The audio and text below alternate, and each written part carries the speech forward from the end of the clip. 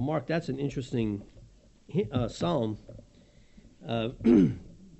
because it not only fits in a metaphorical way and a real way to Exodus chapter 1, but it in God's providence also brings in language from Revelation 12. I don't know if you caught that, but you might remember that in that passage in Revelation 12, when the dragon cannot get the child, he goes after the woman, and she is given wings to fly out into the wilderness, and then he pours out this torrential flood to overwhelm her. But the earth opens up and swallows the flood, and she is preserved. And it's interesting that in that psalm, they're singing, we're singing, about the fact that we would not have been able to overcome the flood. It certainly would have destroyed us, but the Lord preserved us. And so, interesting. I cannot believe you had Revelation 12 in your mind when you picked those. But as is often the case with God's Word, it all fits together. It comes together in ways that you couldn't quite predict. Well, this is the last service of 2019. We enter into 2020 next week, and so that's exciting. And we're in the Christmas season. As you know, within the calendar of the church, there are 12 days of Christmas. It's a time of feasting and celebration. And we're continuing our look at Christ in the Old Testament. We've thought about some of the birth narratives last week, looking at Isaiah, and now the real clear prophetic claim of the birth of Christ. Today, we're going to move the story through to that next phase of the story immediately that we know when we think of the Christmas narrative. There's all these arguments about whether or not wise men should be in our creche, in our nativity scenes, because are they there 2 years later and so forth. But we generally take the story of the wise men and kind of join it with the birth narrative of Christ. And though it may have been some time later, nonetheless, that's the stage of the story that we want to reflect on to some degree today as we consider Exodus chapter 1. So hopefully in the readings that we've had today, our Old Testament reading being Exodus 1, our word of exhortation being Revelation 12, and then our New Testament reading, Matthew 2, hopefully good things are happening in your heads as you hear the word read, and hearing it now in light of other texts. What I hope for is that the Lord uses it to make little connections for us. And that reminds me of what he said over here and what was going on there. Because again, all the Bible holds together that way. And we want to read the Bible in the Bible. We want to read the Bible with the voice of the Bible in our ears so that we're interpreting the Bible by the Bible. That's the best way to interpret the Bible. Commentaries are great. But the best commentaries are the ones that do that for us. They're the ones that point us to the rest of Scripture to help us interpret the Scripture we're reading. So we want to always be hearing the Word with the Word in our ears already. Well, this morning we come to Exodus chapter 1. And we've been really spending, prior to some of the birth narratives, we were really kind of walking our way through the book of Genesis. And still we skipped over some texts that we will come back to in Lent, particularly as we think about sacrifice and preparations for the death of Christ. But as we continue to advance, today we come to Exodus chapter 1, and I want us to think about the context of this story. I want us to think about the battle that ensues. Now, you might not think of it as a battle, but let's not just have this narrative in our ears and eyes as we read, but let's have the grand story hovering over us and in our ears, in our hearts as we read it. And if we do so, we will hear much more than just a grumpy Pharaoh who's upset about how many people are growing in his kingdom and trying to reduce the population of this group, this ethnic group. We'll hear something and see something much grander happening in the story. Take Genesis 3, take Revelation 12, and we'll let that be the context for this. I want us to think about the results of the battle that ensues, and then I want us to think briefly about what our expectations should be then if this is in fact the narrative in which we live, or the narrative out of which the church is birthed, and the narrative out of which the church grows and is called to be faithful. So let's think about the context. We enter into the story of Exodus. And as we enter this book, we're entering what is, I think, the grand narrative of the whole story of redemption. That in God's providence, he works out the moments of history now and the events of history to form for us in small fashion, right, in a real historical story moment with real historical characters, Israel, Pharaoh, Egypt, he works out in his historical providence a little microcosm of the grand story of the Bible. That what we get in the story of the Exodus is a condensation of the grand story. Now, we've seen these condensations. I mentioned to you that even in Genesis 1 through 3, we get a condensation of the whole Bible, right? There's darkness, and God says, let there be light. And darkness is cast out. Okay, there's the whole Bible right there. Now, that's really kind of vague, but it's there. Oh, it's there. If you have eyes to see it, you know the whole story's there. And we could do this in different places. But in Exodus now, in the story of the Exodus, we get the grand narrative, the meta-narrative, the behind narrative, the underlying narrative of really the whole story of redemption, and certainly the story of what Christ comes to do, right? So we have a people that go down into bondage under the hard taskmaster of Pharaoh, who hates them and enslaves them and desires to destroy them. But God shows up and does battle with Pharaoh, crushing him and destroying him and delivering his people through the blood of a lamb in Passover and through the amazing act of the Red Sea, crushing Pharaoh, delivering his people, but not delivering them to the promised land, but delivering them into the wilderness. Here, Revelation 12, again, go back and listen. But delivers them into the wilderness, where now they have a journey to undergo on their way to the promised land, a journey that will be filled with trials and temptations and real needs, like desperate needs, like water and food they will be lacking. And they're going to have enemies peppering them and fighting them, and they're going to have to trust the Lord in the most desperate of circumstances as they make their way to their inheritance, the grand promised land which they receive as they cross over the Jordan River. And even that land is going to have to be purged and so forth by Joshua, but they're going to enter into their inheritance. And here is the grand story. You can take what I've just said right there, and hopefully we're making connections. And though we're talking about the actual historical events of the Exodus, you can see in that the story of our salvation. For as Paul says, we were slaves to our sin, but God, becoming flesh, came and did battle with our enemies. We thought about that last week in Colossians chapter 2. He triumphed over our enemies, making a public disgrace of them on the cross, where the blood of the Lamb was shed, and then brings us out, if you will, through our conversion in the waters of our baptism into the wilderness, not right into the promised land, though there are those lucky few, I suppose, who are baptized and brought right into glory. But most of us, this is not the case. We are converted, and we are brought into the wilderness, into this place of sanctification, into this place of great trial, into a place where our faith is going to be perpetually tested, where we will find ourselves in great want and need, crying out to the Lord, maybe even grumbling against the Lord from time to time, maybe not you, but certainly me, and on our way to the promised land, where by God's grace we will be carried and brought through the river Jordan of death into our inheritance. This is the story that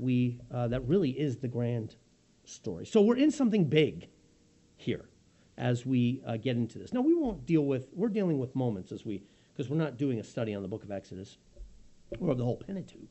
But I do want you to have that. Like, you should, when you read the Pentateuch, when you read Exodus through Deuteronomy and into Joshua, you should have those thoughts in your head. Be careful that you don't get too narrow a vision of the Bible and you're just reading this as like the story of Israel in Egypt. Yes, it's that, and you should read it that way. But you should also read it as that way, but blown out to the grand story. Be listening for things regarding this. Okay. So it's the big narrative. And as I told you, by the way, Revelation 12, which was our word of exhortation today, is also, I believe, a condensation of the whole story of the Bible. The story of Revelation 12, just briefly, because it's important for us to see it with this, because we have a dragon that's seeking to kill children. And our text, we have a monster seeking to kill children. And in the birth narrative of Jesus, we have a monster seeking to kill children. So if nothing else, hopefully we are at least the kind of readers and listeners who today, in all three texts, we're like, I do see something in common here. If not, okay, I don't know what to say. But that's okay. This is a chance for you to learn and say, oh, maybe I should have heard that. What's happening in Revelation 12? In Revelation 12, you have this glorious woman. He sees in heaven a sign. Right? A sign. It's not a literal woman in heaven, but this is a sign. This is a vision. And he sees this glorious woman whose head is crowned with stars, like the vision of the dream of Joseph when he saw the stars in the sky, right? The stars and the sun and the moon that bowed before him, right? The stars are a picture of Israel and the patriarchs and so forth. And so this is a picture of Old Testament Israel. And she is adorned and she's beautiful. She's the chosen one of God, right? The bride of God. And she's in pain in Revelation 12 because she's about to give birth. Now, in the language of the vision, let us read that as, if you will, the whole story of Old Testament Israel. From Abram to Mary, the whole story of Israel is a story of God's bride prepared to give birth, right, prophetically, knowing it's coming, and she has labored in these birth pangs, longing and waiting for the time when she, Israel, would give birth to Messiah, give birth to the child of God. And there, hovering around her, is a dragon who's blood red, a dragon who is hell-bent on death and defeating the purposes of God and destroying this long-expected child. And so he's hovering there, just waiting for this child to be born so that when the child's born, bang, he can take the child. Now hear that in our story today, because Israel, in this story in Exodus 1, is just somewhere in the long stage of pregnancy. As the people of God, here Israel is personified, if you will, in a woman, in the pangs of giving birth. And there, lingering in the back of the story, is the dragon, waiting, looking, seeking to destroy, even as he kills the children of Israel in this story. And the woman gives birth, we're told in Revelation 12, she gives birth, but the dragon can't get the child. The child is snatched up and taken so that the dragon cannot get his claws into him. Now again, so much is contained within that being snatched up. Part of it is the crucifixion, which makes it look as if he did get his claws into him, but alas, we know he did not and could not. That in getting his claws into him on the crucifixion, he himself was crushed and kicked out of heaven. And all of that is contained in that little phrase, he's snatched up into heaven. And then on the flip side of it, then, seeing that he cannot get the woman, being cast out of heaven, no longer able to accuse the saints, he goes after the church, but he can't get the church either. The church, capital T, capital C. He can't get the church. She's the bride of Christ. He can't get to her. She's given wings and flown out into the wilderness, just as even in the book of Exodus, Pharaoh will seek to destroy, but Israel will be given wings, right? Like the wings of an eagle. She'll mount up and be taken out by God into the wilderness, and Pharaoh will not be able to ultimately get her either. But in the New Testament either, cannot get the church. So what does he do? He goes after her offspring. And while he can't get the church, capital T, capital C, he can come after you. Because you are not the church. You are the offspring of the church. And that's fine. He will come and he will torment. for 1,260 days, which is another hard number to understand in the book of Revelation, but it means a long time. It basically means your whole life. So just take it to mean that, okay? It means your whole life and the whole life of the church. From now until the second coming is 1,260 days in the book of Revelation, and during that time, he is going to come after you and after me, and so all of that is the background for our story. So we haven't even gotten to the text yet, but don't worry, I won't be long. Now, how does Israel get to Egypt? Well, there's many answers to that question. We could, again, address them in Sunday school if you'd like. But one is by their sin. Now, I mean, we take it as the provision of God, thanks to the faithfulness of Joseph. They're there, but why are they in Egypt? They are in Egypt because of their sin. They are there because they sold Joseph into slavery, and he there was able to provide for them. And so because of their sin, ultimately, they are able to come to Egypt and allowed to come. But don't forget, they're also there because of a famine. And is the famine sort of, in some way, in the providence of God, Israel sowing what it reaped? No, other way around. Reaping what it sowed. That they sin against Joseph, and he's taken to Egypt, and then they endure famine, and they need to go to Egypt to be saved by Joseph, but then also in due time to suffer at the hand of Pharaoh. That they rebel, if you will, against the providential work of God that said Joseph is going to rise up and be the leader. They rebel against that, and that ultimately leads them to have to come and beg for help from Pharaoh. They don't trust God, so they have to go beg help from Pharaoh, and praise God, God has provided, even in the midst of that rebellion, Joseph to help provide for them. But it leads to them leaning on the Pharaoh who will not always be good to them. God will always be good to them, but Pharaoh will not always be good to them. There comes a time where there's a Pharaoh who knew not Joseph. And again, we now, in some sense, reap what we sowed. And their reliance upon Pharaoh, even though God was sovereignly working down underneath there and in there to provide for them, relying on Pharaoh is never a good deal. And eventually it bites him in the butt. And so it does here. There came a Pharaoh who knew not Joseph. That's really what I wanted to title the sermon, but it was too long to kind of fit on there. So, but there came a Pharaoh who knew not Joseph.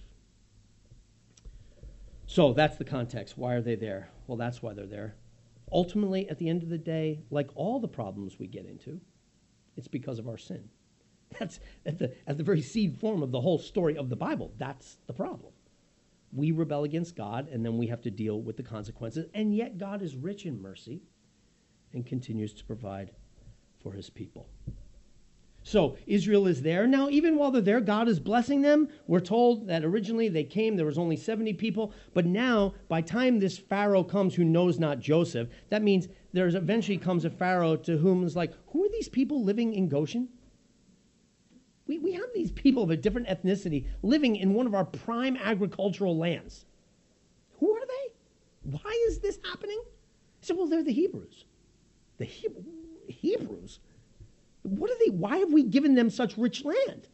Well, you know about Joseph. Joseph? Who the heck is Joseph? And what do I care about Joseph? Get these people out of our land. I want our land back. And not only that, they're growing in number, and having this huge ethnic group within our country is not wise because, hey, they can turn and side with our enemies, and who knows? No. I don't want Joseph who? I don't know anything about this Joseph. There comes a Pharaoh who doesn't care about that story in the past, and he sees this group who's growing by God's grace. They're multiplying in number, being fruitful and multiplying. If you look at the language in here, son of Genesis 1 language, be fruitful and multiply. So there's some faithfulness going on here, and they're multiplying within this foreign land. And eventually Pharaoh says, enough. A Pharaoh who knows not Joseph. He owes nothing in his mind to this Joseph who bailed them out of a big jam years ago. So that's the context. Now, secondly, the battle. And this is really the essence of the sermon, and from which I drew the title of the sermon, The Battle of the Seeds. We'll remember, and I'm drawing that title from Genesis chapter 3, because Genesis 3:15 is the what do you do the only thing I have in my head right now is those old, when you would decode something. You know, you have the decoder ring. I'm thinking about the Christmas Story with little Ralphie since I just saw the movie. You know, and he has the Orphan Annie decoder ring, you know, and you got to set the decoder ring to its proper, you know, 3 means X, you know, and then it lines up all the other things. I can understand I can decode now because I have my decoder ring. And in some sense now, Genesis 3 becomes the decoder ring for the rest of the Bible. Genesis 3:15, that little promise, the seed, I will put enmity between you and the woman, between her seed and your seed. He will crush your head and you will bruise his heel, is now, again, the story of the gospel, the seed form, the decoder ring that's going to help me understand all the rest of the stories. When I look at Exodus 1, when we read Exodus 1, we don't just hear about, oh, that bad Pharaoh. Yes, he's bad. But something much deeper is going on. This is another outworking, just as Cain and Abel was. Another outworking of this battle of the seeds. The seed of the woman and the seed of the serpent, the dragon. And there is going to be enmity between these two. Yes, there's little pericopes, little moments of peace. Yes, Israel gets to flourish in Egypt for a little while and enjoy some beautiful agricultural land, and they're being fruitful and multiplying. Yes, we as Americans have lived in a golden age of time where we can worship freely. None of us are sitting in here wondering if the doors are going to get broken into and we're going to be machine gunned down right here in this sanctuary. But there are people in the world who are. But we don't. We have this weird little time in which we don't feel the enmity so poignantly. But this is not the norm. The norm within the history of the world is enmity between the seed of the woman and the seed of the serpent. The story of the world is enmity. The story of the world is cosmic battle. This is why Revelation is so important. Read it and say, oh, that's the story I'm living in, because you can be deceived in a kind of golden age like ours. Yes, we feel it fleeting.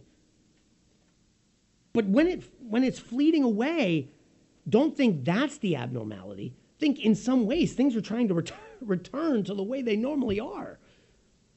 We live in an age of cosmic conflict. It's the way the Lord said it would be until he comes and finally puts it to an end. And we get this here in this battle that takes place between Pharaoh and the people of Israel. He goes after them. Of course, the first thing he does is try to knock them down with hard labor. But even in the hard labor, they continue to multiply. So he gets the midwives and says, listen, I want you to kill all the boys. They don't. Their conscience is convicted on this. They don't. They come up with some ridiculous lie to Pharaoh that the Hebrew women are not like our Egyptian women. Man, they just pop them out, these girls. You know, by the time we get there, the baby's already there, and there's nothing we could do. They lie. The Lord rewards them for that. There's another good Sunday school discussion. What do you think about that? The Lord honors them for this. How do we handle that? Pharaoh gets enraged by this and says, throw them all in the river. So this is the battle that's taking place. But behind this, again, we must hear Revelation 12. Because in Revelation 12, we have this woman who is Israel, who's seeking and waiting to give birth to Messiah, and there's the dragon coming after her, waiting to take this child. Therefore, we can see in Exodus 1, this isn't just a mere historical story. Something much deeper is going on here. The seed of the serpent is seeking to destroy the seed of the woman. Right? Satan, the dragon, if you will, is coming after the people of God. That cosmic battle of Genesis 3 and Revelation 12 is manifesting itself here as he seeks to destroy the promised people of God. Pharaoh just doesn't like the fact that he's got these immigrant people living in his land. Pharaoh's a pawn. Pharaoh's a doofus, you know. Pharaoh just wants his agricultural land back. But something else is going on. Right, the dragon is behind here. Again, read Revelation 13, because the dragon empowers the beast to go after the church. Right, Pharaoh's the beast, a beast, and behind him is the dragon that is trying to make war against the saints and against the people of God.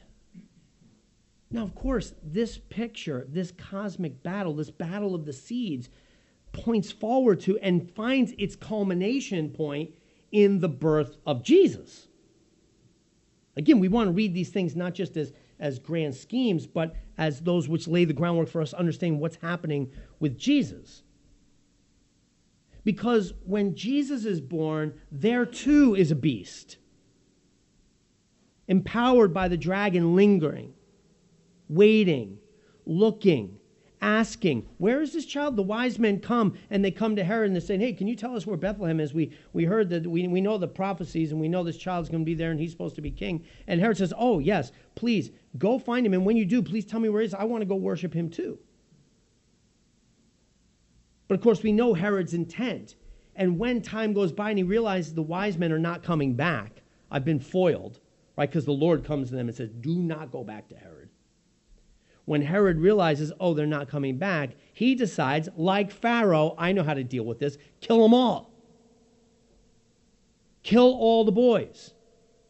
Kill all the children.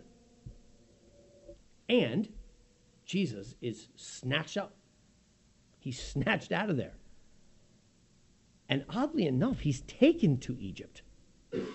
That's sort of the ironic, that's the little twist we get in the story, is rather than being saved from Egypt, he's taken to Egypt for his deliverance.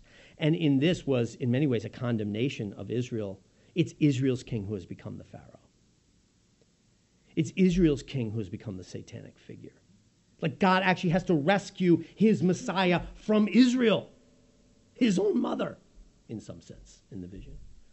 It's a cutting twist in the story as we read it in the through the eyes of Matthew, that in order to save Messiah, he had to be taken to Egypt, the historic place of enmity, the historic place of his enemies. But the nations are becoming the place that will receive him. We're in a new day, right? It's wise men from a nation afar who are coming to worship him, and he's being delivered to Egypt for safety from Israel. So things, we realize the story's being fulfilled, but in an ironic way, in a new way. Things are happening that we just couldn't, as Israel, couldn't even imagine. And that really make us have to scratch our heads and ask us, what character are we in this story? Israel needs to ask itself, what character are we? What character am I in this story? It's not so simple. Not as simple as I thought it might be. But for our discussion and for our understanding right now, we need to see in the story of the Exodus the grand battle that's taking place. And it's going to heighten. It's going to heighten as we work toward the plagues, and the Lord is going to fight back now, right? The Lord is going to stand and defend his people, but we'll have to get there. And Moses himself, that precursor of Christ, is going to be delivered and ironically brought right into Pharaoh's house and raised there by Pharaoh's daughter, it's herself. And he will be the one that will undermine Pharaoh. So all these ironies are just playing underneath there, and they're worth meditating on and reflecting on. So we've got the context, we've got the battle that culminates in Herod seeking to kill Christ, and then thirdly, the results. What's the results of this battle? Pharaoh is hell-bent on trying to destroy the children of Israel and to destroy Israel. But ironically, what happens? The more he afflicts, the more they grow.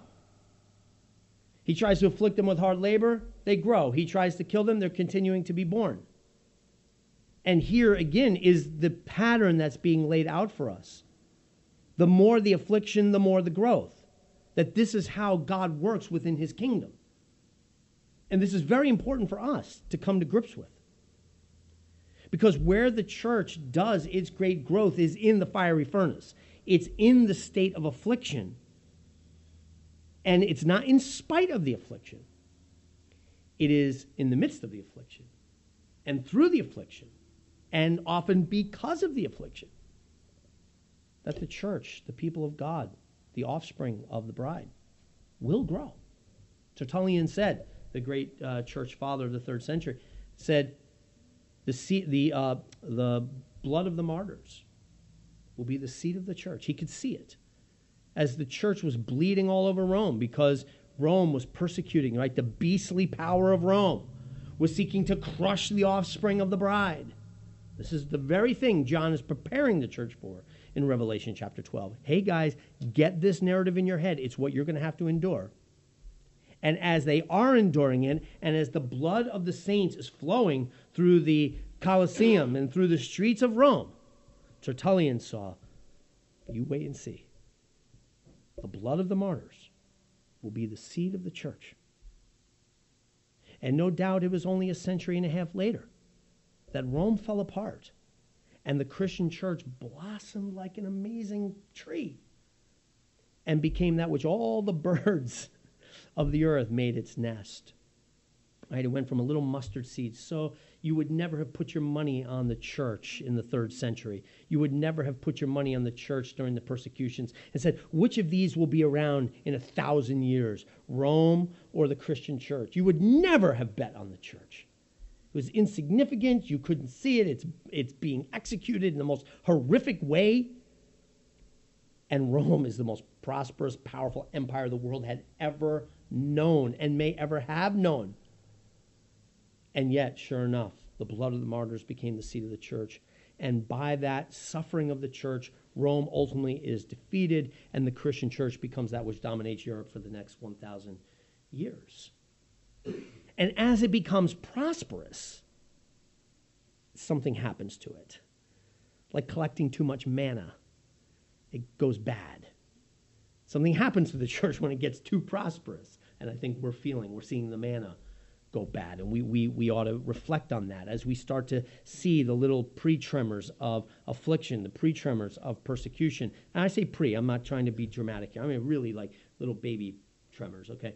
But as we see them in the rest of the world too, in some sense, we ought to think like Tertullian, what's the Lord going to do now? What's the Lord going to do? Because when you bring the rigor, when you bring the hard affliction, the Lord multiplies and he grows his church. So the results are multiplication even through the suffering. So finally, what's our expectation? Well, the expectation is this. This is the story that you and I are living in. Pharaoh hates the children of Israel. The dragon is hell-bent on destroying the offspring of the church. This is the story you live in. Now, here's what you need to know, and here's where we're drawing on Revelation 12, and I'll close with this. On the one hand, the church cannot be touched. She is given eagle's wings. She's taken out into the wilderness. He can pour out a torrent of flood. The earth will open up and swallow it. The church cannot be touched. You are part of something that cannot lose. You are part of something that must win and will win. That you got to know that. That's really encouraging. But you also have to know that you can be touched, and you will be touched. You will be afflicted. You will suffer if we are in Christ. Jesus said as much. Just as he was touched, and yet through that was victorious, and ultimately could not be defeated, we will endure suffering. The children of Israel had to endure suffering, and the church will endure this also. We must know that. Because we got to grow some thick skin. We got to get some courage muscles here to be able to stand and be faithful in the midst of suffering. This is the story that we are part of. Herod wants to destroy the Lord. Psalm 2, a psalm about the nations rising up against the Lord and wanting to destroy them and the anointed of the Lord. And the Lord laughs in heaven. And he laughs when the world comes after you. But no, they will come after you. And Exodus 1 reminds us that this is the story we're in. And I want you to hear it and to know it. That Genesis 3:15, the story of the battle of the seeds, is something we see there. We see it with Cain and Abel. We see it with Abram and Sodom and Gomorrah. We see it with Joseph and his brothers. We see it with Israel in Egypt. We see it with David and Saul and Israel and the Philistines. We see it with the church and Rome. We see it with the church and America. It's the world we live in. So you got to hold those two things in balance. You're part of a real battle, but you're part of a battle you cannot lose. You are on the winning side. Your Lord, your King has prevailed. He was taken off to Egypt, preserved. Herod could not touch him. And Herod passes away, and the Lord comes back and does battle in the wilderness with the real enemy and prevails over him. Satan comes 3 times to tempt him, to destroy him, and he cannot. And even to the point of the cross, he crushes Satan, making public spectacle of him on the cross. and is raised from the dead and ascends. He's snatched up to the right hand of the Father, and there he sits in victory. That's our story. That's our story. Now, in this time between the times, we have to live in a place of trial, in the wilderness, up with real pharaohs that really want to kill you, really want to do you in. And we've got to deal with it. Be faithful in the meantime. Let's pray. Heavenly Father, how we thank you for the story. We pray that you would help us to see ourselves in that story. Guard us from buying into other stories. Guard us from being conformed to the pattern of the world. But let these stories transform us and renew our minds by them, we pray, that we might recognize the real enemies that we're up against, the real enemies that want to destroy us, that we might recognize the dragon who lingers and seeks to consume, the beasts that he empowers, the harlot that he makes beautiful in order to tempt us. All of this, Father, to destroy us. So give us eyes to see it, and give us faithfulness, we pray, by your Spirit to stand, to resist, to fight by the word and by the blood, that we might overcome and that we might prevail. Father, we know that we are part of something that cannot be defeated. We are part of something that cannot lose, and we thank you for it. And we give you thanks in Jesus' name. Amen.